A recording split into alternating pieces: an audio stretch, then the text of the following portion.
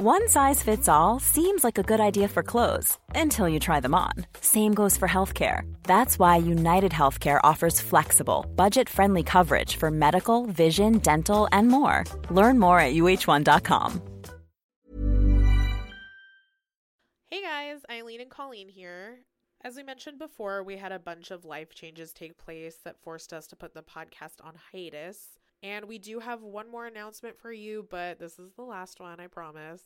Yes, thank you guys so much for hanging in there while we took some time to ourselves. After a lot of consideration, I have decided to step back from the podcast. With all the changes over the past few months, it's just not practical for me to continue. I'm super sad about the decision, but I know it's what's best for me. I'm also really bummed, but I know Eileen is making the best choice for herself.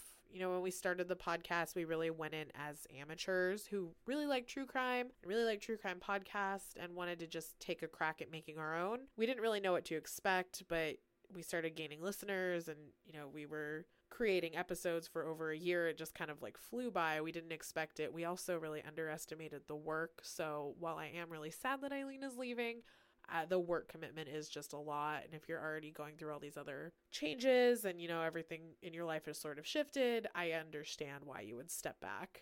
I've decided to go ahead and continue Misconduct, but as a solo host, releasing episodes every other week. I know it's a really big format change, but I am hoping that you all like it.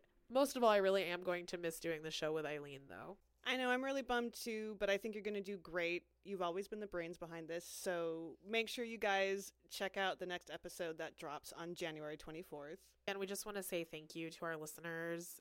You guys have been so great and so supportive while we've taken all this time. I know we didn't really have a firm return date when we went on hiatus, and that can be really annoying to deal with, but you guys, we've received nothing but support from basically everyone, from other hosts to listeners. So yeah, once again, we just want to say thank you so much for hanging in there, and see you on the 24th.